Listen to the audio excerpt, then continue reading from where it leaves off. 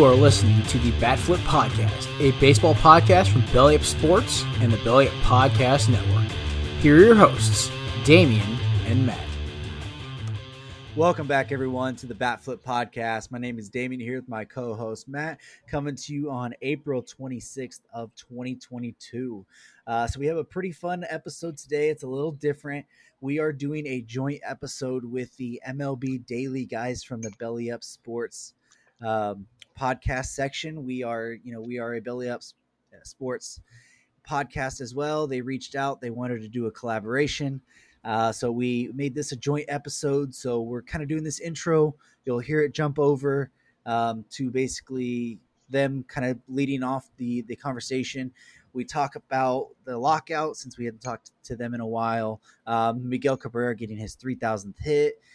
Some of the kind of things going around with the White Sox and how they've struggled so far this season. And just a couple other little housekeeping things about Jacob deGrom and Michael Conforto.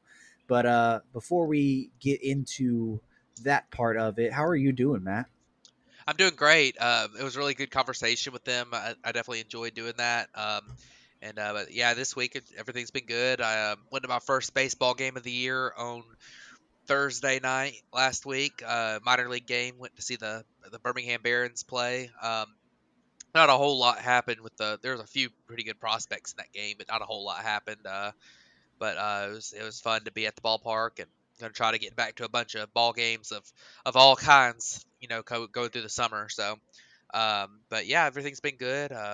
Did a lot of fishing this weekend. That was a lot of fun. So, yeah. So basically, you'll hear now that it's going to jump into that section of it, and I hope you guys enjoy it. Welcome back to MLB Daily, your one-stop shop for daily baseball content. I am LJ LaFura. Alongside me, I have Brandon Karam.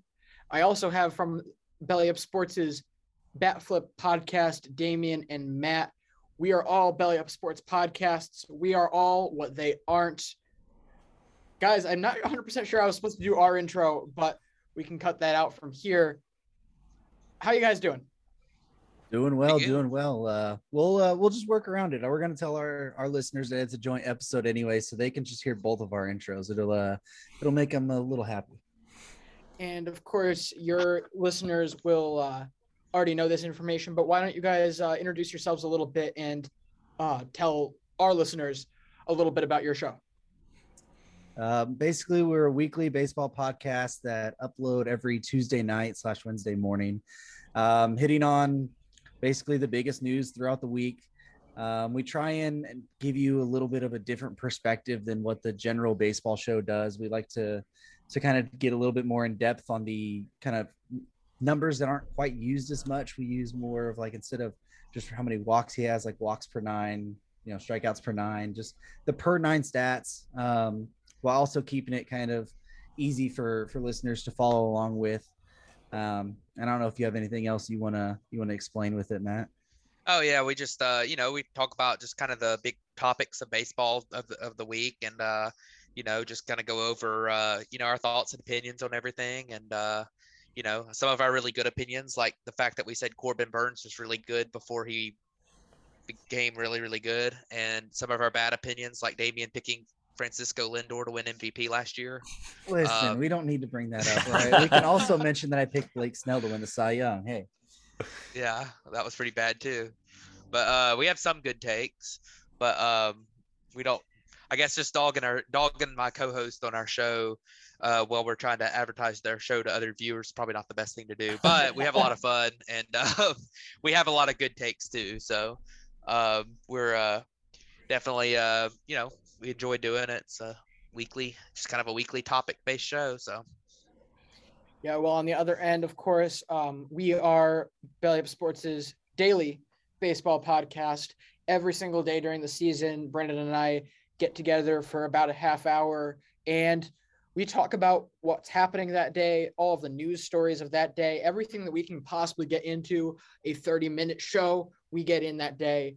And it's been, Brandon can attest to this, it's been quite a fun experience to be able to, really get to look at the league on such a deep level. I think we're also one of the more analytically based shows running. we certainly have been up on the curve on that with a decent balance on that stuff as well, very similar to the way you guys have. So, yeah, I mean, if you're looking for daily baseball content with forward-thinking minds about baseball, certainly fun chemistry, you got to turn to us. Yeah, absolutely. And to add to that, we are more analytically based. We love stats like OPS plus, WOBA, weighted runs created plus, WAR, but also we're like big into the eye test too. We understand that those stats, while they're great starting points, they don't tell the whole story. And being able to watch games, I mean, I'm a Yankees fan, LJ's a Red Sox fan, so there's always great camaraderie back and forth between us regarding those two teams, especially when they play each other. And it's overall like a great balance. We try to touch on as many different players and teams per episode as we can. Some episodes are more heavy on Yankees and Red Sox content, as we're obviously more well-versed in that, but we enjoy just talking about really anybody, and we both play fantasy baseball, so just having the opportunity to sit down every day and just talk for a little bit, get your mind off of whatever you're doing. We're both college students, so being able to sit down, talk about the MLB for a little bit is always one of the better parts of my days, for sure. Absolutely. So this is our first, little daily, weekly baseball Belly Up Sports Summit of the year. And this is the first time we've talked to you guys it's been a hot minute. And it certainly has been a hot minute since the lockout. We haven't gotten to take any of your guys' takes on that. Where do you guys want to start? Rob Manfred should be fired like 20 years ago before he ever got into baseball. But overall, I mean, I think it was a step in the right direction for the players. Overall, the general body of work, they made gains in pretty much every area they wanted to. And, it sets it up for in the next, 4 or 5 years when they start negotiating the CBA again, that they can start making a swing for their bigger ideals that they want moving forward. But it didn't need to go as long as it did. It could have easily been done and without the media fair, but overall, I think it ended up working out, and I'm glad that we were able to get the lockout in time for us to have a full season. Yeah, I had a pretty similar opinion to that. I think a couple of the things I really harped on our show, one was the media issues with just both sides going to the media about everything, trying to win the newspaper, win the podcast. And I thought that really didn't help anybody. It really just hurt the game in general. But the fact that they got it done before the season started and still have the ability to have a full season. I guess they did delay a week, but the ability to still have a full season, that was a success. I think the players won some things that, I was a little surprised they actually won. The one thing that, kind of worries me going forward is it seems like they gave in a little bit on some of the day-to-day rule stuff. I know the universal DH is widely accepted, and I don't have a problem with that, but some of the more, radical rule changes that they've talked about the next couple of years, I'm a little worried about how that's going to look. But for the most part, the fact that it got done when it looked like it was not going to get done without canceling a bunch of games was, I think at the end of the day, was successful because, I think for the last year, pretty much everybody had thought, the way that the sides were trending was that there's no way this actually gets done before the season and we're going to lose a bunch of games. So the fact that we didn't is a big time success. So, good on everyone for actually making it happen at the end of the day. But some of the media stuff and the rhetoric was kind of a clown show. So that's kind of my thoughts on it. But yeah, again, I think, we're talking about a difference of like 2 weeks that could have made a huge impact on not just this season, but the future of baseball. Like this 100%, the negotiating that took place and the amount of stalling that happened in it, the whole negotiation could have been done by the end of December. There's no doubt about that in my mind. And now you're looking at a 2-week window of error where this gets held off 2 more weeks, you start losing more and more games. The second you actually start losing games, you immediately lose fans. You immediately have people turning away from the game, and that's already happening at a record rate for baseball. They need to fix that. If it's with some of these rule changes, I'm all for it. Honestly, some of the stuff, we can definitely dive into that in a minute. I think they could have been a little more aggressive, a little more proactive with those types of changes. But I see America in a very interesting place where they're kind of desperate for a summer sport that's really going to engage them. And at the same time, you can't deny it. You've got sports like particularly soccer is really starting to grow in America. And you could see it balloon in the next 4 years. You're talking about a World Cup in the United States in 2026. So all of a sudden, if you give people a reason to stop watching baseball, they're going to turn to something else. And having that good an alternative right next door is really bad for baseball right now. So they're very fortunate that they got this full season. Yeah, I mean, I agree with what LJ said. Obviously, the audience of baseball seems to get older. They've been doing a lot to try to get the younger people involved, through all their stuff that they do on their social medias and such. But for the people that are diehards like us, of course, we're not going to stop watching the sport, but it's all about getting the casual viewer involved. And I think it's been really interesting to see some of the stuff, even the last few years that we've seen, like even with the baseball. I mean, I'm pretty sure I saw the other day that guys are hitting the ball harder than they ever have, yet home runs are down like a drastic amount from when we saw the juiced ball in 2019. And it's all about, at the end of the day, while you do want the sport to be the fairest, it's entertainment. Sports are entertainment, and you want to put the best product out there on the field. And I don't know if the lockout,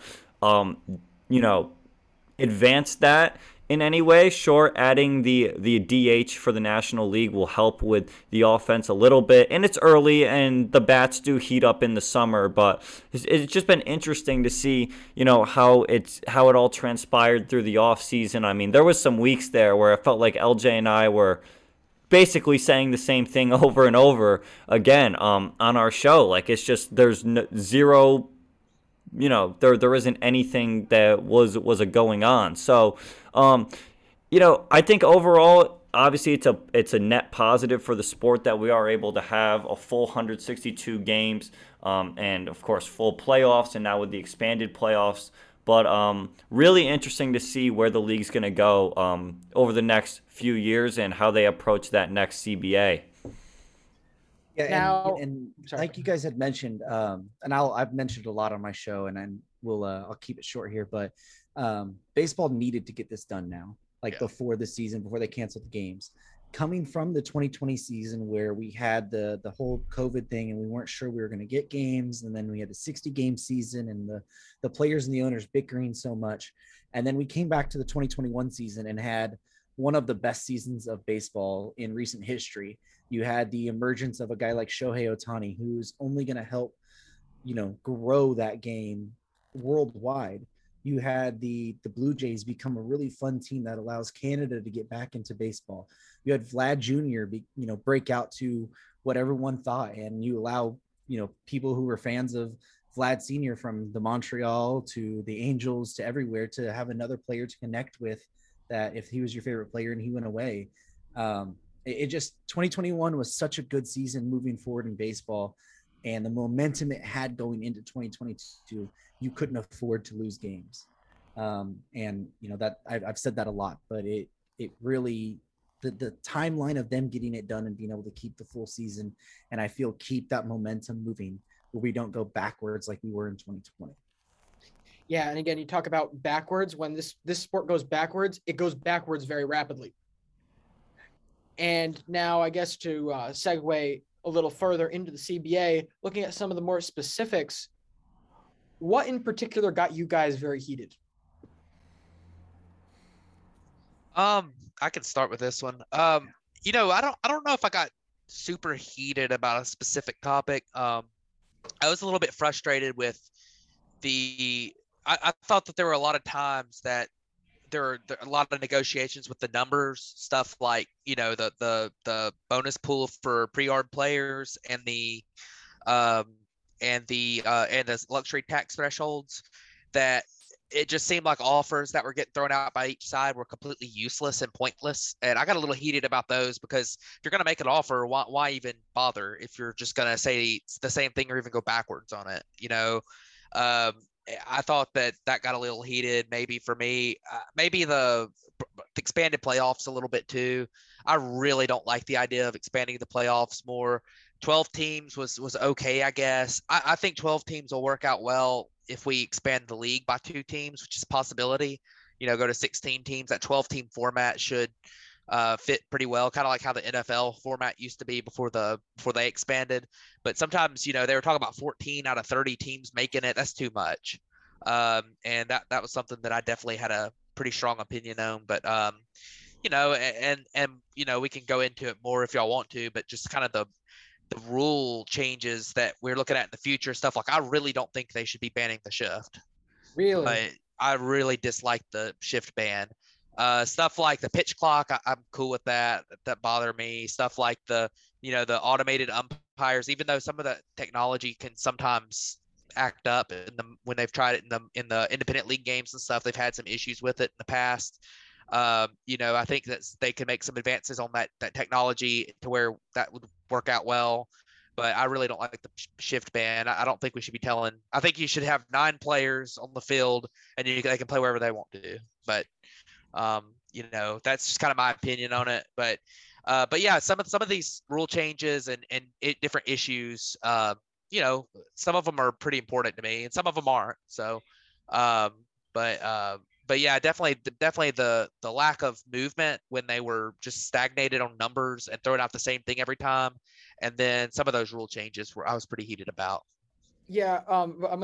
Before I let Damian jump in here, I didn't want this conversation point to come to pass, because overall I'm very supportive of banning the shift for really, I mean, ultimately 3 reasons. First off, it's an entertainment medium.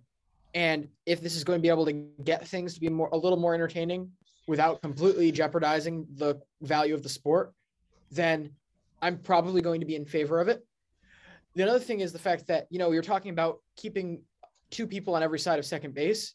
You can still do a pretty effective shift in that regard. If you have to have if you have the shortstop, if you're shifting right and you have the shortstop basically hugging second base, that's going to be a pretty effective shift as well. But let me also put it to you this way, Matt, and I'm actually really glad that I don't remember where I can credit this to, but it was the most sensical rationale for banning the shift. You look at every single other major sport, you know, you talk about soccer and hockey, they both have their offsides.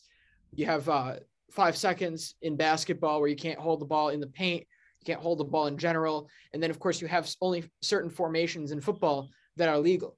The side of the sport that has the ball normally has some restrictions as to what they can do in order to make it a overall competitively balanced, competitively fair game for the side that doesn't have control of the ball at that point in time. So ultimately that piece of logic there was what ended up doing it for me. Yeah. Go ahead, Damian. I was going to say, I think sort of without getting too in depth into it, that's the thing I really did like about baseball, is that you didn't have that, which every sport does. Baseball doesn't have a clock. Like, that's why I hate the implementation of a pitch clock. Like, you have your 27 outs each team's going to get, unless you're the home team and you win. So you don't need those last 3. Like, what are we going to draw a line from the back of second base, just like to the outfield grass, and say like, oh, you can't pass that?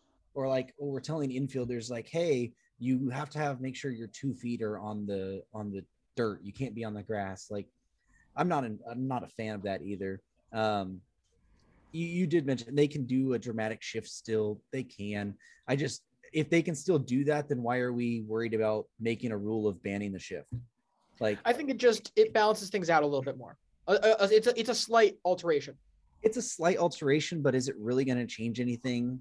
Not really, because the second baseman can still play there, and you're going to have the shortstop still right there, so they can still take that whole side of the field away. And we're just saying it pre-pitch. Yeah. Well, I was going to add one other thing too. I think part of, the cool, one of the cool things about baseball is over time, things are teams adjust, players adjust. We've had baseball's been around for, 150 years, and, over time, players adjusted to different things. Like, for example, in the 90s, you had like guys like Greg Maddux who started pitching. All these speed contact guys were coming in and slapping the ball around all over the place. And these guys started pitching, trying to pitch east-west and get the ball on the ground, because they knew that, they were going to swing at pitches and make contact. And if they could make them make bad contact, they could get them out. And then, of course, these players started hitting launch angle, because, if you're throwing the ball down in the zone, you start learning how to pull the ball and hit it up in the air. You can start hitting a lot of home runs. So, you kind of look at those adjustments, and then eventually, with all these high fastballs teams are throwing, you could maybe get, maybe teams, some players like the Nick Madrigal types start to become more valuable again. It's kind of one of those things that's cool, is how it adjusts over time. And, I'm not the one sitting here saying, well, if you don't like the shift, then bunt, or if you don't like the shift, just slap the ball to left field. But, it's kind of a give and take of the sport. It's a strategy move. And I think taking away that strategy move and that give and take of the sport hurts in general. It hurts the strategy of it. There's a lot of things that I don't like about it, but I get the other side too.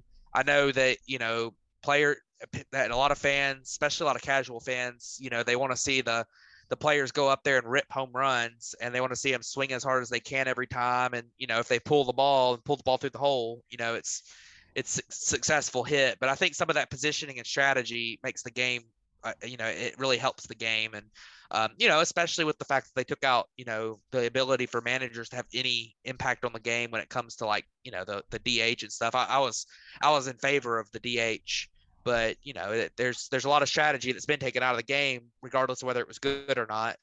And, I think that, this is one thing they could keep in there, and probably a good thing. So, but we'll see what ends up happening. I think they're going to move to banning it, so it probably doesn't matter what my opinion is anyways. But definitely, it's an interesting conversation, because there are two really good thoughts on it, good sides on it. So, well, Damian, did you have anything else that got you heated during the CBA? I think the only thing that really, Matt made great points. I mean, we talked in depth about that stuff and had rants on our show. I think the only thing that really he didn't mention that kind of got to me was that the owners kept deciding at the last second to throw little things in to try and jumble it all up. Like, hey, here's pretty much a deal, but then drop your lawsuit against us, or you're not going to get this deal. Like, you drop your 300 or however big $1 million lawsuit it was against us because of all of this, and then we'll give you the deal that you guys want. And if not, here's like a drastically worse deal because you don't want to drop your lawsuit. Just little things like that. And we've seen other little things where owners were throwing other things in at the last minute, or making an offer at like 2 a.m. in the morning, hoping the players would just be dumb and tired and accept it. Just little things like that. But like he said, with the other thing is pushing for the 45-day rule implementation thing. Like, oh, we're only going to give the players 45 days and we can unilaterally implement a rule. Like, I didn't like that either. You take away from teams on how they're building a team for the year if you're going to change rules. And just in general, like, the players need time to adapt to certain rules as well, through their off-season training and what people are focusing on. Absolutely. And we saw that with Glasnow last year when they started to move away from the sticky stuff, and he was trying to figure out how to throw without it, seeing he'd done it so long. Brandon, did you have anything to add in this situation? No, I completely agree with what Damian said. It was crazy, because there was those nights where they're up till 3 a.m, they meet 18 times or whatever it is, and it's like, okay, here's a deal that it's almost everything that you want, but then we're gonna put some stuff in the fine print that we're hoping that you don't read. It was just kind of a shady move by the owners. I mean, the owners, at least a lot of them are not the greatest people when it comes to owning their team. I mean, we see like Oakland's owner, like that guy just refuses to spend money. The fans don't want to go to the games. The Reds owner, we see the fans with the bags over their head the other day. And it just led to a lot of tension that could have been easily avoided. Like, sure, I understand that when you go through like a CBA, it's not going to be cut in stone, and there's going to be stuff that you don't agree on, and that's the whole point of it. But to just like be very like sneaky with it and stuff like that, I totally agree. I was not a big fan of that whatsoever. Yeah, y'all make real good points on that, definitely. But hey, we do have another topic we want to talk about real quick, and I think I kind of want to get away from this all sad doom and gloom stuff. If y'all want to talk about Miguel Cabrera, yeah, for sure. So yeah, I was really excited this week for Miguel Cabrera to get his 3,000th hit. I thought that was really cool and something we probably won't see again for a while. So what's everyone's thoughts on that? I thought it was really cool. I mean, from our perspective, I mean, we're both 20 years old. Miguel Cabrera is our childhood. Like, this guy was ridiculously good. Albert Pujols was ridiculously good. And now you've seen both of them hit the highest peak that they could ever be asked to hit. Both of them.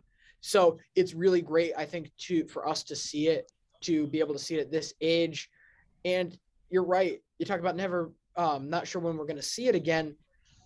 I think we could make a really good case that we're not going to see it again and anything like that again in the next decade. I think Nelson Cruz hitting 500 home runs is probably our best bet. But past that, we're looking at the guys that are just coming into the league now are the ones we're hopeful will be able to get to 500 home runs, 3,000 hits. Like, it's going to be a long time until we get there again. Yeah, I was going to say, I think there was a list that came out the other day on, kind of percentage odds on who's going to be the next to hit 3,000 hits. And like some of them on there were like Wander Franco, Vlad Jr., Ronald Acuna Jr., some of these young guys that, Juan Soto, some of these young guys that are, probably a ways away, but from that. And I thought it's definitely interesting that, like it's probably going to be a while. I mean, if you look at like the current home run, obviously Nelson Cruz needs 49 more to get to 500, which, I mean, I guess it kind of depends on if he plays 2 more seasons, including if he plays next year, has a good year this year, plays next year, he could maybe do it. But I mean, the next guy on there is Giancarlo Stanton, and he's got to hit 151 more. I don't know if he's going to stay healthy enough for that. And, Mike Trout's on there, 314. He needs a pretty good bit. He's still definitely got time to do it, but he's also got the injury history. So I definitely thought it was interesting on that. And then on the 3,000 hits, that's going to be tough because I don't think we have really anybody that's that close on that, if I'm not mistaken. Yeah, so I'm looking at the active hit leader list right now. The first like maybe realistic option is Jose Altuve, and he's at 1783. And then if you go down to probably the next realistic option, that's when you get to Machado and Mike Trout, and they're both at 1,400, and at the ages of 29 and 30. So they're probably the most realistic options. But with Altuve needing 1,300 or 1,220 more hits, you're looking at close to 10 seasons if he hits 200 per season.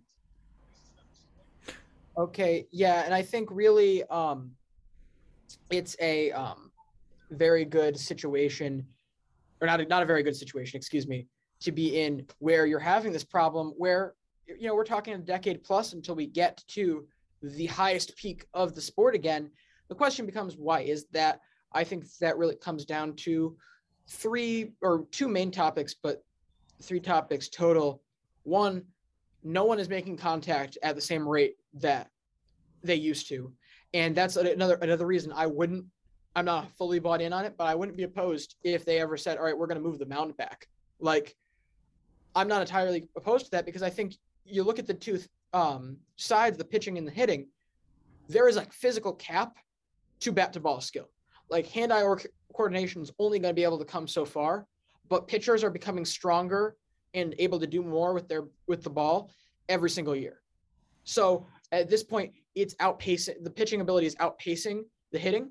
And I think you also might get a better quality of product with moving the mound back as well. But that's not really the real point here. Either way, you're not making contact at the same rate. You can't hit those home runs. Players also aren't playing a full season anymore. You're talking about even the best players, you're getting 150 games out of them each year. And that takes out a good chunk of hits out of their career that they would have had in another era where being an Iron Man was more of the norm. Like, now that that's gone, it's really hard. And then as for guys like, I don't think Soto has a chance. I don't think Trout has a chance to get to these spots because they walk too darn much. Yeah. Yeah, it's become now in the game where hits, and we have a running joke with one of our friends in our chat that hits don't matter. That it's basically on base now. So it doesn't matter if you are a 250 hitter. If you can walk a good percentage of the time and then you still end up having a 380 to 390 on base, like, you're looked at as a good player and like a really good player. And then if you add that you are making, 25 to 30 home runs on top of that, you're looked at as one of the upper echelon players then. Like the art of batting has really kind of gone away. But I think it's what we were kind of talking about when we were talking about the shift and stuff. A change. This is kind of the way baseball's shifting one way. There will eventually be a time where it's shifting back. Like, at least as far as like power hitters, they're going to realize like, hey, we're not able to hit as much because of the pitchers, getting stronger. They're making velocity more. The movement's becoming nastier. Like, there's going to be a time where contact becomes that situation that people are looking for again, rather than the power. Because if you can make contact with a guy who's throwing 100, your chances of getting a hard hit ball are way up, rather than you trying to swing out of your shoes and put all your power into the ball itself. That's where you're going to hit, more weak hits, actually, because you're trying too hard and you're not squaring the ball up enough. So you're going to have that. The analytics part and the whole like towards health and players' health and not becoming so bravo and macho now, I think that's going to stay. Like, you're going to see players, make sure, hey, I'm a little banged up, so can I get a couple games off back to back? That's not going to change. But I do think the change in philosophy of maybe going back to a contact-based hitter will come back in at least into light more often within the next 10 years. And I just wanted to touch on real quick just how, when you look at the 3,000 hit mark, in my lifetime and like really the last 10 years. So, of course, there's only 33 players to have ever got 3,000 hits, including Cabrera. And in my lifetime, I've been able to see Derek Jeter, Albert Pujols, Adrian Beltre, A-Rod, Ichiro, and now Cabrera all get to the 3,000 hit mark. I feel extremely lucky, I guess, in a sense, that I've been able to see that, because I don't think there's ever been like a time span in baseball where in such a short period of time we've seen all these guys get to 3,000 hits.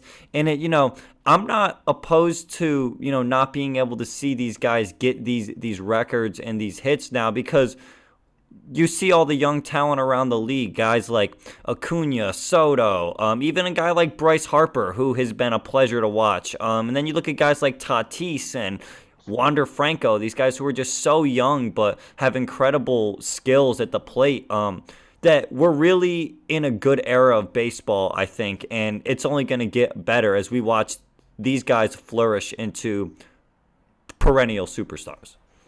Yeah, let me add, I agree with y'all on all that. And I think that, one thing that it kind of gets lost is that, I think the accomplishment is huge, but I think a lot of the priority of that accomplishment is lower than it used to be. As more players we're going to have a lot of players in the 500 home run club of players that are there now, that are playing right now. They might be a little while before we get another one, but there's going to be a lot of them. But when you look at the 3,000 hits, it's going to be a real special thing when you have one. Like, because I do think if he stays healthy, Wander Franco is the guy that's going to do it. I mean, I think he will. He's that type of player. He's aggressive. He doesn't strike out. He doesn't walk an awful lot, but he's going to be the guy that he's going to get a lot of singles. He's going to hit for power too, but he's going to get a lot of hits. He's just got great bat control. Vlad Jr. is kind of the same way. he's going to get a lot of hits. He gets a lot. He's a real. He's not as contact oriented as Wander Franco is. Vlad Jr. doesn't strike out much. He gets a lot of hits. He hits a lot of home runs, but he's not a big strikeout guy. So, we're going to have some eventually. It's just kind of out of the current. And of course, we didn't have this huge influx of these guys coming up at 20 years old too until recently. Like, there was like 4 or 5 years there where we didn't really have that many like super big time like 20-year-old prospects, and now it seems like there's 3 every year. Like this year, you got the Julio Rodriguez, Torkelson, Witt, all 3 being like 20 years old. We've had Acuna, Soto, Franco, all these Guerrero, all these guys over the last few years. This has kind of been a last 5 years thing that we've got these guys coming up at 20. So that's another thing too. Those guys might not be playing 162 games a year, like maybe like Iron Man, like Cal Ripken Jr. or somebody would have played, but they're going to be playing 150 a year, hopefully, barring injury. And, starting at still at ages they're starting at, if they continue to be productive, which talent level they probably will, they'll be playing long enough, even if they have a lower rate total of hits per season. I think there'll be more than get there than you think, but definitely it's such a cool accomplishment for Cabrera. And I echo the fact that we got to see so many of them. In our childhood and growing up. And, I think that's really cool. So definitely excited to see who the next one is. And even if I might be, 50 when that happens. So. Yeah, I think we're going to end up seeing Vladdy Guerrero is going to be a 161 player with 1 game duct taped to the bench each year. Yeah. But past that, this is interesting. Talking point I've been meaning to throw around with Brandon. We're talking about maybe we're going to see less of guys hitting these numbers, but again, hits isn't even that big a deal. What do you think is going to be the next big milestone number for a player? Like, are we going to start talking about 75 WAR in this same light? Are we going to start talking about what other stat? I'm not sure which one you guys are thinking, but is there one that comes to mind that you think should be more significant in the career scale? Well, I mean, I think WAR is a big one and I think it's very significant already, but you're going to have guys hit, I think kind of that threshold for the Hall of Fame typically is, if you're over 60 WAR, you're usually, unless there's a steroid issue or some other ordeal going on, that's typically that's typically kind of the threshold. If you're over 60, you're probably going to get in. And we've got a lot of guys close to that. Andrew McCutchen at 50.6, Yadier Molina at 55.4, Joey Votto at 58.2, Robinson Cano at 59.2. We got a lot of guys that are real close to that threshold. We got guys who have some good play left in them that are getting there, like Goldschmidt, 47, Freddie Freeman, 44, Mookie Betts, 44. So I think that 60 WAR, maybe even 75 WAR is kind of like the 600 home run club type thing. But I think that's a really cool thing. And by the way, Mike Trout already has 75 WAR, which is crazy. But I think that's a big one. It kind of shows more of your all-around game. I think that one that's going to be kind of infamous, we're going to have a new strikeout, leader of all time, in the next not far off. I think definitely multiple of the guys that are playing right now will pass Reggie Jackson. I forgot who the next one was probably going to be. I think Giancarlo Stanton's kind of the leader in the clubhouse, but who's not even the worst strikeout hitter in baseball. So, but we've got, I think that'll be one that we see that's a kind of an infamously bad accomplishment, but there's going to be a lot of them coming up soon. So, hey, Mike Trout's even on that list. It's kind of a weird thing, but yeah, I think that probably the WAR, I definitely agree with that. So, yeah, I would say WAR as well. I mean, I think you're seeing it's becoming a thing all around. When we've even just seen in the CBA, they've made a rule for young players getting paid based off their WAR. Like, you're already seeing that. So I wouldn't be surprised to see it become a talking point in regular contract negotiations moving forward. Like, instead of like, oh, hey, here's a reward for 150 innings, and then every 10 innings after that, it's going to be like, here's a reward for if you meet certain war between between these years or until this year, and then here's your incentives after everything you hit after that. So I would, definitely war, I think is one, and for every reason Matt pretty much said as well. Yeah, I'll add one thing to that. That war needs to be standardized for it to be that accomplishment where people talk about it on a consistent basis, because some people believe in baseball reference war, some people believe in Fangraphs war. I'm definitely on the Fangraphs war train now after the update they recently added with the outs above average from Statcast being included instead of ultimate zone rating. Definitely think that's a good update. But just in general, I think I agree with war being the thing. So eventually. All right. Well, now we've certainly warmed up into this show. Why don't we move into more showing the two opposite sides of this show? We'll get into more show-specific type topics, a little bit of daily here, and then you guys can chime in with more weekly stuff. I know you guys wanted to do like player of the week, pitcher of the week stuff. But let's dive into a game that's currently ongoing and currently extremely amusing to me. The White Sox trail the Kansas City Royals 6-0 currently in the bottom of the seventh. Now, Chicago starts off this past week before this by dropping an entire series to Cleveland. I'd come out of that Cleveland series saying, look, they just got emasculated by this team. And frankly, the Twins are playing to a high enough level right now that I think that they can capitalize on the lack of momentum that Chicago has. I predicted that series sweep. A series sweep is what we got. The Chicago White Sox have now dropped 7 straight games and are on their way to dropping 8 straight. How are we feeling about this team right now? I can start. I think that injuries are a big deal for them right now. I think that, if they were fully healthy, they would be doing better than they are. I mean, they're missing Moncada. They're missing Lance Lynn. And I think Eloy those are two big things. Eloy. Yep. They're missing Eloy. I think that's a big deal. They also, I don't know why he's not in the lineup. Luis Roberts not in the lineup tonight, so that might also be a La Russa thing. But having Luis Garcia hitting leadoff or hitting third isn't great. But their pitching's not as deep as it was last year either. Carlos Rodon was legit, and Dallas Keuchel is something, and not in a good way. He's walked 5 guys tonight. I mean, he's really struggled. That doesn't help. They've been awful defensively too. Especially in the infield. Tim Anderson's really struggled at shortstop, even though he's never been a great defensive shortstop. He hadn't been this bad. And some of that's going to be just a little bit of just variation. It's early, small sample size. He might go, 6 weeks without making another error, and then it's kind of like a normal season for him. So some of that small sample size, but yeah, I mean, the White Sox they've been rough, and they just don't seem to have it. The only thing that I think is kind of a saving grace for them is that division's not good. There's no good teams in there. The Twins are a little bit better than they were last year, and I think that they maybe have a chance to be decent. I guess the Twins are leading the division right now. So I mean, they've been decent. They're winning right now against the Tigers tonight.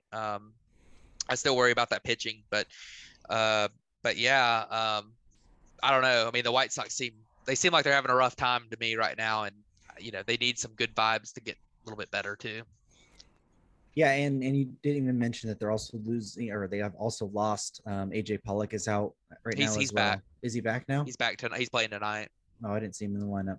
Well, he just came back, so he's been out for the majority of this. Garrett Crochet is basically undergoing Tommy John as well, and he's another high leverage reliever that they were leaning on.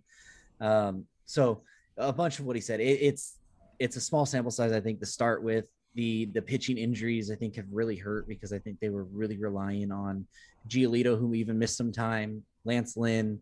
I did think they were going to make some sort of a move for either Minaya or Montas, and that hasn't happened to help replace the Rodon factor.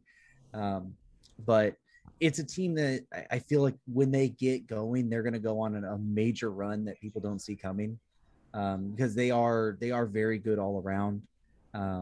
and the defense will improve once they get the hitters in that lineup and they all start going. Like that lineup's going to be nasty. Once you get Giolito, you get Lynn back, you see what Kopech, if you're stretching him out and what he's going to be. Because I'm really high on Michael Kopech. He's going to be a star. Yeah, Dylan Cease, we both mentioned it before when we were doing our preseason predictions. We think he could be an AL Cy Young contender this year. Like, they are very, very good. It's just they've got off to that rough start, and it's the small sample size. It was just a quick thing. Was that against Cleveland last week? You're talking about them playing Cleveland. Was that the game that they had the wind blowing so hard that nobody could catch a pop-up on the infield? Yeah, it was like three straight pop-up. Excuse me, 3 straight pop-ups that got dropped in that game. And Chicago's kind of notorious for the wind factor, but I don't think I've ever seen something like that in a game. Yeah, especially on the south side. I know that the north side by the lake they typically have the real high winds like where the Cubs play, but on the south side where the White Sox play, I know it's windy always in Chicago or a lot of times in Chicago, but I don't know if I've ever seen that at a White Sox game. But anyways, I thought that was an interesting thing too. There's so many weird early season April type things with these places too. Is kind of the point. It's like that it's hard to even count that game, when it's kind of a random fluke game. So. Yeah, absolutely. Again, overall, my take on this, look, you're right. It's overreacting to a small sample size. It's kind of what we have to do as baseball content creators.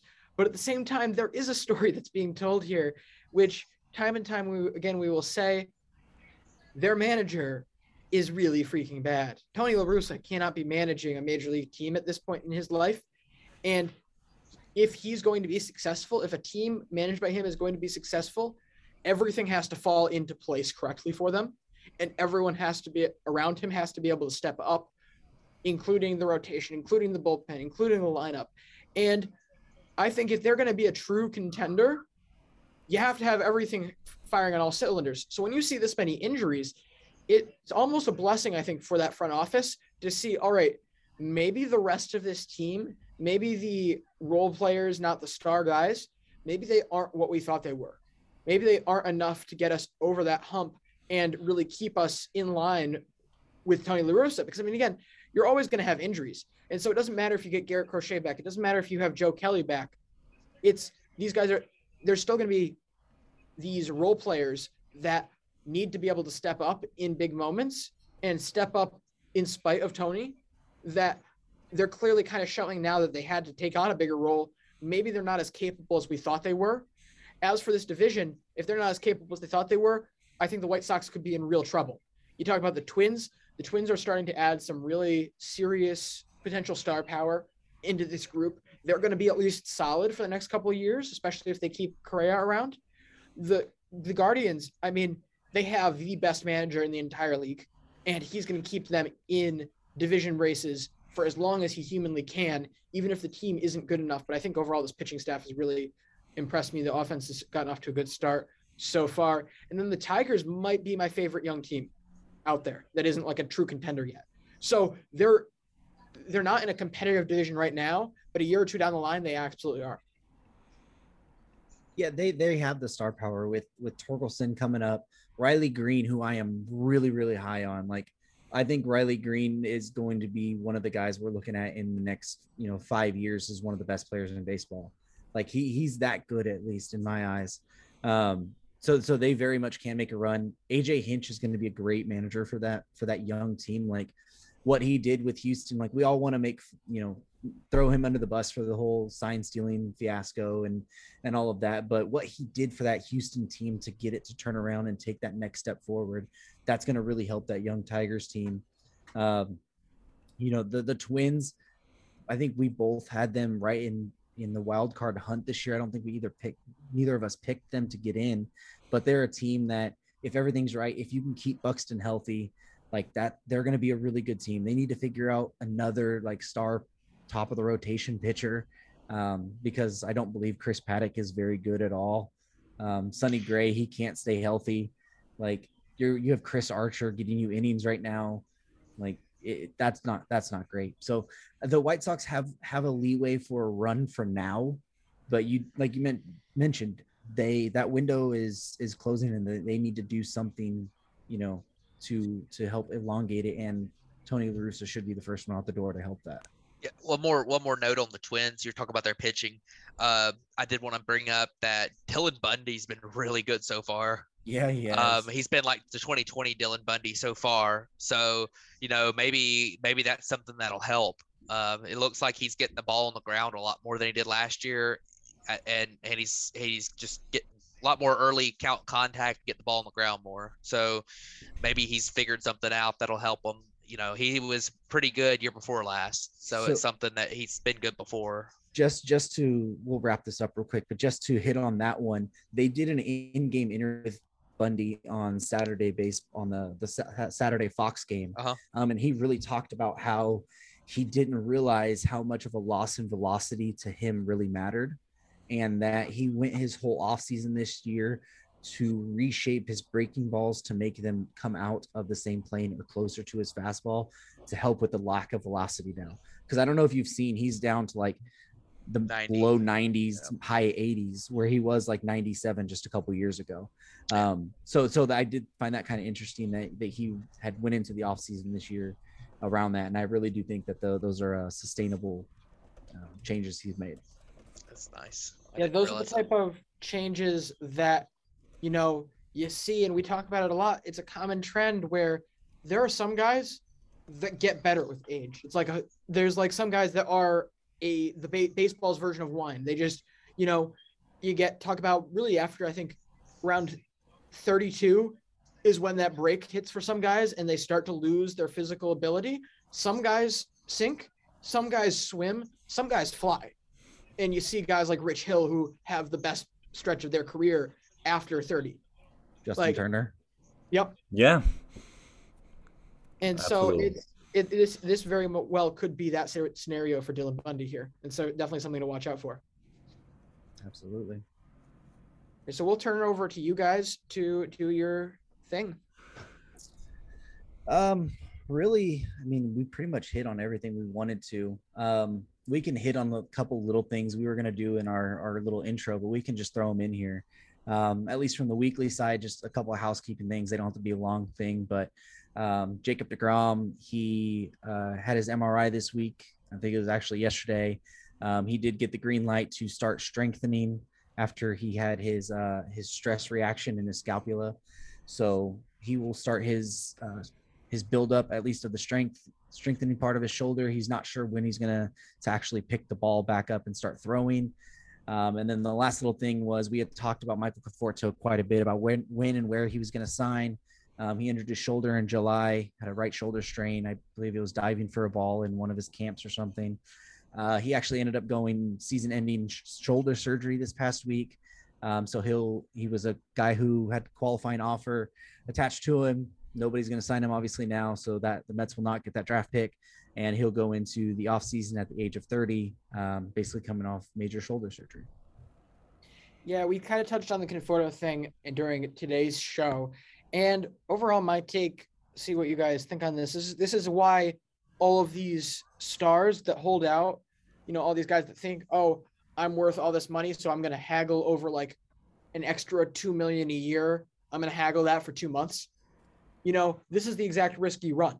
You go away from team trainers, you go away from team facilities, and in part, all of the benefits of team medical staff when you don't commit to somebody early on in the process. And this is 100% the risk you run. It's one thing to bet on yourself, but then when you screw around waiting into late December, January, February to make that move, you're not that you're asking for this, but this is a very realistic side effect. Yeah, and I'll follow it up with that. Say, hey, when has this worked out really well for a player to wait super long time? We saw it with Craig Kimbrell when he waited halfway through the season to sign with the Cubs, and he was absolutely horrific for the rest of that season and most of the next year before he figured it out again. We talked about Dallas Keuchel when he went through this as his first time as a free agent, same way. You look at Bryce Harper. Bryce Harper obviously has gotten really, really good again, but he had probably the worst year of his career that year that he waited till almost the end of spring training to sign. So a lot of times that really doesn't help once you sign that contract. If you've waited so long, it just seems like it takes a while for these players to get settled, and that and in some ways it, like you say, just that not lack of familiarity with the staff and the build up and the training going into the season, really hurts some of these players. I think that's the real thing for sure. Absolutely. You guys got any more thoughts on any of that? No, again, it'll be great to see Jacob deGrom. I say it time and time again. He's Brandon and my version of Pedro. Getting to watch him like that, the way that people were able to do that. That's what we were doing last year. And I was so hyped up every single time he took the mound. And now, you see him time and time again with these injuries. I just want to watch the best pitcher in the world be the best pitcher in the world. Absolutely. Yeah, I agree with LJ exactly. I mean, he's our version of Pedro, of Randy Johnson. You can throw any name in there. It was must-watch TV when he was on the mound. So glad to see him getting back, especially with the Mets and how good that pitching staff has been so far this year. Every day is just another day that they've avoided, a potential catastrophe without the best pitcher in the world, so that could be really scary once he gets back. But I think we wanted to talk about players of the week, right? That's how you guys usually wrap up your show. LJ and I picked a pitcher and a hitter, and you guys picked a pitcher and a hitter. Yeah, so if you guys want to go ahead, we'll go ahead and do our pitcher second, and then we'll go to our hitter, and then you guys can finish it off. So who'd you guys end up going with your guys' pitcher of the week? Just to preface a little bit, another kind of plug for the Bat Flip side of things. Every Thursday, we do our own team of the week and our player of the week. Brandon, I believe our player of the week last week was Manny Machado. That's not where we're going now, of course, but if that's the type of thing you're into, you want to see who performed well this week, Thursdays, MLB Daily is a must. We also do power rankings on Mondays, that's also something that you're into. But Brandon, I believe we decided on Walker Buehler for our pitcher of the week. Yeah, we did go with Walker Buehler. He has the complete game shutout last night against the Arizona Diamondbacks. And, we talked a little bit on our show today, but just how good the guy has been over the last few seasons. I mean, he had like a sneaky 2.47 ERA in over 200 innings last year, and it seemed like he wasn't really talked about that much. Like, sure, he was in the contention for Cy Young, and people were kind of bringing his name up, but there's just so much star power on that Dodgers team that overshadows him. So, I felt like we had to give him his due. The first complete game of the season, the first shutout of the season by any pitcher. So, really nice to see him have a great game against what is just a pathetic Diamondbacks offense. Yeah, that game as a Dodger fan selfishly was really fun to watch.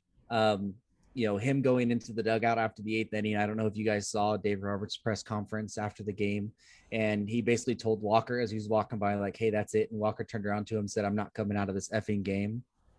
And then basically, like, he told him, like, hey, you're going to go 110 pitches. And then he looked at him after he gave up a single and was like, don't you dare come out here.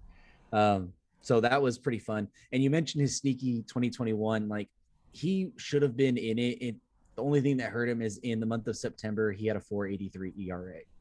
So every other month, he started March and April with a 3.16. Every other month was a 2.18 or lower. And nobody really talked about it. It was Corbin Burns, Zach Wheeler, and even Julio Urias for a while, which is weird because he was his teammate. Scherzer. But yeah, he really did fly under the radar on that one. I did want to talk a lot about his postseason performance, but that's for a different day. Right, go talk about Eddie Rosario getting eye surgery. All right, I'll talk about his postseason performance too. Yeah, so it's just the National League is so tough. We were talking about this earlier as well, or yesterday now, but it's one of those things where I feel like no one's going to get their just due in the National League for a very long time. Because not only is his team stacked with guys who deserve to be in that conversation, but you look at the NL East, you look at Milwaukee. I mean, really, I think between LA, the majority of Cy Youngs for the next several years are going to be between Milwaukee, LA, New York, and Philadelphia. I think that's a very fair situation to say. That's going to be where the bulk of that conversation is going to surround. And that's without talking about guys who could easily slip into that. Carlos Rodon could easily slip into that. Alcantara, yeah. Max Fried. I'd love to put. Yep. Exactly. There's too much pitching in the National League right now for anyone to get their fair say. Absolutely. So for our pitcher of the week, and I'll say it and let Matt delve deeper into it, but we ended up going with the kind of the layup with Shohei Ohtani. Yeah, I was actually on Wednesday nights I'm in a bowling league, and I was actually at the bowling alley when Shohei was pitching this week, and he I kept looking at my phone and I was like, my God, is this a glitch? Like, is this real? And every time it kept putting up, every time I'd look down, he'd have 3 more strikeouts. And I was like, man, he ended up with pitching. He only pitched 1 game this week, which, I like to go with 2-start pitchers most of the time because they have a little more volume. They've done a little bit more, but Shohei was still the number 3 pitcher based on Fangraphs WAR on the week, even with only 6 innings and 1 start. But he had a perfect game through 5. He ended up with 6 innings pitched, 12 strikeouts. He gave up 1 hit and 1 walk. And the guy is just incredible. And that's on top of hitting, which he didn't hit very well this week. But, that game, I think he was 2 for 3 with a double or 2 doubles or something. And like, he just, it's amazing to watch what he could do. And honestly, last year, obviously he was unbelievable at the plate. And I thought he was a really good pitcher, but that there were still some improvements he could make on the mound. And he looks to be a better pitcher this year than he was last year, which is scary. So, Shohei Ohtani, there's not a lot more to say about him. He's just incredible. Yeah, and the big thing about that game, too, is you mentioned the 6 innings with 12 strikeouts. His pitch count was only 81. Yeah. Like, he could have easily had another inning or 2 in him, but they were just playing it cautious, because that was basically that his other pitch counts were 80 and 70. So, and as they should, too, because, from my perspective, I will never pick Shohei Ohtani to win the MVP.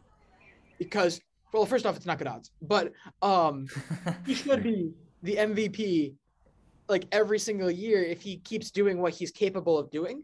But I physically cannot understand. In my head, I don't understand how he can do the workload that he is doing currently and stay healthy for an entire career. It fascinates me that he's able to do it for 1 season, but I will never be able to pick him because I can't guarantee that he's going to be able to stay healthy like that. So I'll always be better safe than sorry with this guy. Yeah, the thing I think that does help him is that even when we saw him having the elbow issues on the pitching side and he went to become a full DH that 1 year, he was still a really good full-time just DH even. You could make even an argument that he was one of the best hitters then even, I'm surprised that he's able to put up the numbers he can on both sides of the ball just because of that.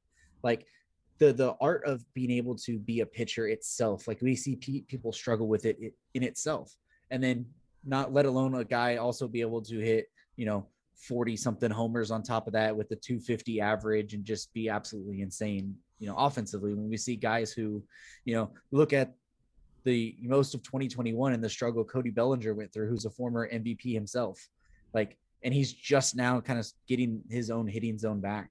To see a guy like Ohtani, no matter what he's been going through, to be able to play well on both sides of the ball either way, that's fascinating. But we'll go ahead and we'll jump over to our hitters, and then we'll let you guys kind of finish up with your hitter of the week. For our hitter of the week, we ended up going with Ty France. Led the league on the hitting side in WAR this week with 0.8.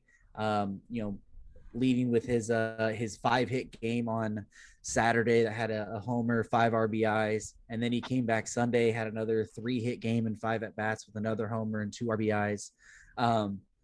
I've mentioned a lot about Ty France. He's always been one of my sneaky underrated guys for the past couple seasons, even when he was with the Padres and wasn't getting much playing time. This guy can hit. He might not be the greatest fielder, but he always finds a way to make an impact offensively.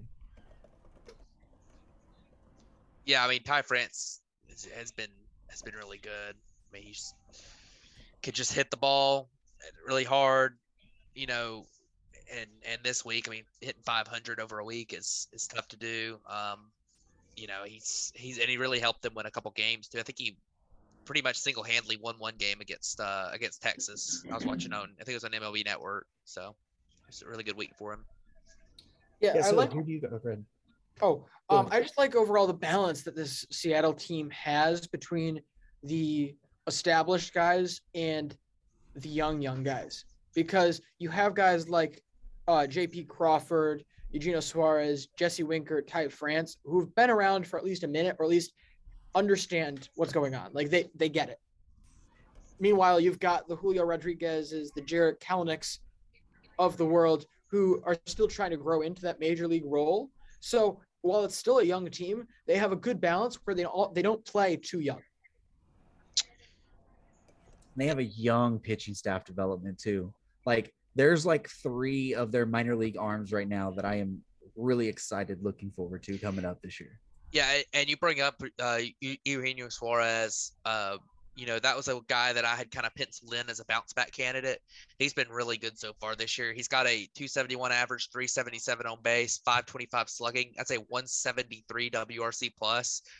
He's a guy that I think, you know, he had 2 really unlucky seasons. I know he struck out a lot over the last 2 years, but in his career, he had never had a sub 300 batting average on balls in play until 2020. In 2020, it was 214. 2021, it was 224. I know his batted ball profile wasn't as good those 2 years, but that is a enormous drop in batting average on balls in play. This year, well, it's right back up into the 300s. So he's been really good. He's also, you know, playing a pretty good defense too. I mean, he always has. So, you know, this is a guy who really is helping the, you know, who really is helping the Mariners when a lot of people kind of thought he was a throw-in in the Jesse Winker trade, maybe even to get rid of a bad contract. So I think this is a really good piece in that trade. Well, LJ, who did we go with for our hitter of the week? Introduce it because I want to talk it. All right. Well, we went with Wander Franco. He's got, I believe, 2 home runs tonight, or hit a home run tonight. Oh my God, Anthony Rizzo just hit another home run. He's got 3 tonight.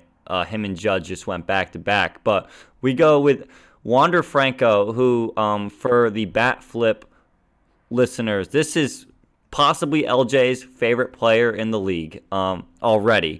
Second favorite player in the league. Second favorite player in the league. I gotta give respect to Xander, but no, this dude is freaking awesome. I'm gonna glow about him because you know what? Probably next time we do this, Brandon's gonna get to go off about basically any of his East Asian born players, his Ha-Seong Kim, his Seiya Suzuki, his Shohei Ohtani. But yeah, I mean, this is just. He is the future of this league. You're talking about a guy half of WAR over the last 7 games before Tuesday night, 3 home runs then, adding more in even now. You're talking about a guy with a 4.5% strikeout rate over the week, and that's not abnormal for this guy. His highest career strikeout rate. The only time he struck out more than he walked in his entire major league career was his first year in the majors, and it was barely. Like, it was a very slight increment here. So I think this is a guy, he's going to be special. He's going to do a lot for the Rays team. It says a lot that the Rays were willing to pay him. Like, that shows you how good this guy is, how good this guy's going to be. He's going to go down as the best Ray of all time. He's going to go down as one of my favorite players of all time, and he might go down as the best eye in at least recent baseball history, if not baseball history. Yeah, Wander is going to be special. He really is. It's rare you get a prospect that was as highly rated as him that comes up and proves it right away and backs up everything that anyone said. So, and I know we were talking about it, that he's going to be one of the ones to make 3,000 hits. So if that's, you know, that's just another push in the record of like how good we think he really is and how good we think he's going to elevate to over his career. Absolutely. Yeah. Yeah, he really is. And I did want to bring up, you mentioned the Anthony Rizzo home run. If you want to guess the distance on it, it's kind of funny. I'm gonna guess. Let's see. So I saw I was right down the right field line. I'm gonna guess like 316 because it hit the top of the wall. 327. It was a 99 exit velocity, 48-degree launch angle. Yeah, it was a moonshot. I didn't think it was getting out when he hit it. I'm surprised you didn't. It's nuts. It would have been a pop out. It would have been listed a pop out in any other ballpark. Oh boy, here we go. Not even a fly out. Close. For the we got to do a plug, even though it's not for anything belly up sports related. Twitter account Would It Dong is going to have a field day with Anthony Rizzo's homer. Now, I will say that one was so close to the line that might have been a home run at Fenway too because of the pesky pole. It was 4 ballparks. Yeah, I was gonna say it was so close to the line that it might have been a home run at some others, but Yeah, Fenway being one for sure. But I don't know about the others. I don't know either. Well, all right, guys. I think we touched on just about everything we could. We hit on some big issues, some more day-to-day issues. This was certainly great sitting down to talk with you guys. We'll plug our stuff real quick. Of course, at MLB Daily Pod on Twitter, TikTok, any social media. Be sure to check us out. We're posting a daily content on TikTok. We've kind of moved over there. I post a video every day with 2 key takeaways from the previous night's games. LJ's active on the Twitter, so am I. So you can certainly go check us out there. And then I guess likewise, you guys can plug whatever you want for our show. Yeah, so we have a Twitter as well, at Batflip Podcast. I just started actually an Instagram page that we are branching out to, trying to get interactive there. And then we are starting to upload the podcast, not video version, but just the audio version to YouTube as well. Those are all at just the Batflip Podcast. Just kind of, trying to grow that brand that way. Absolutely. Well, guys, thank you for joining us. We certainly had a pleasure joining you as well. This will certainly be great, this simulcast on both shows tomorrow. We had a blast, but yeah, thanks for joining us. Be sure to check out the Batflip Podcast. Check us out, and yeah, we will see you. Thank you, everybody. Yeah, thank y'all for coming on with us. So Yeah, it's fun. It's been really fun. All right. We'll see you tomorrow. Have a good one. All right. Well, we are back to just me and Matt here. Hope you guys enjoyed that episode with the MLB Daily guys. It's always a treat to get to talk to them and give the daily side of kind of the season. It's a little different look at how they see things to how we see it. Pretty good conversation and back and forth about the lockout with the rule changes. Looking forward. Bunch of different opinions that you guys usually don't get between me and Matt. We seem to generally agree on most of the stuff. But what were your kind of takeaways from that one? Yeah, it was a good conversation. Always enjoy talking to them. They're definitely very knowledgeable about baseball. I really admire their consistency doing that show every single day. That's really tough to do. But yeah, they have some good opinions and it's a good conversation. We always like to bring in different ideas and have some real discussion on here. There was definitely some real discussion with them on some of the rule changes, opinions about some of the players that we talk about. And of course, they like Wander Franco a lot, so I think we can agree on a lot of things. So that's definitely one to agree on. But I definitely think it's always good to branch out and have some discussion. That's one of the things that makes baseball so great.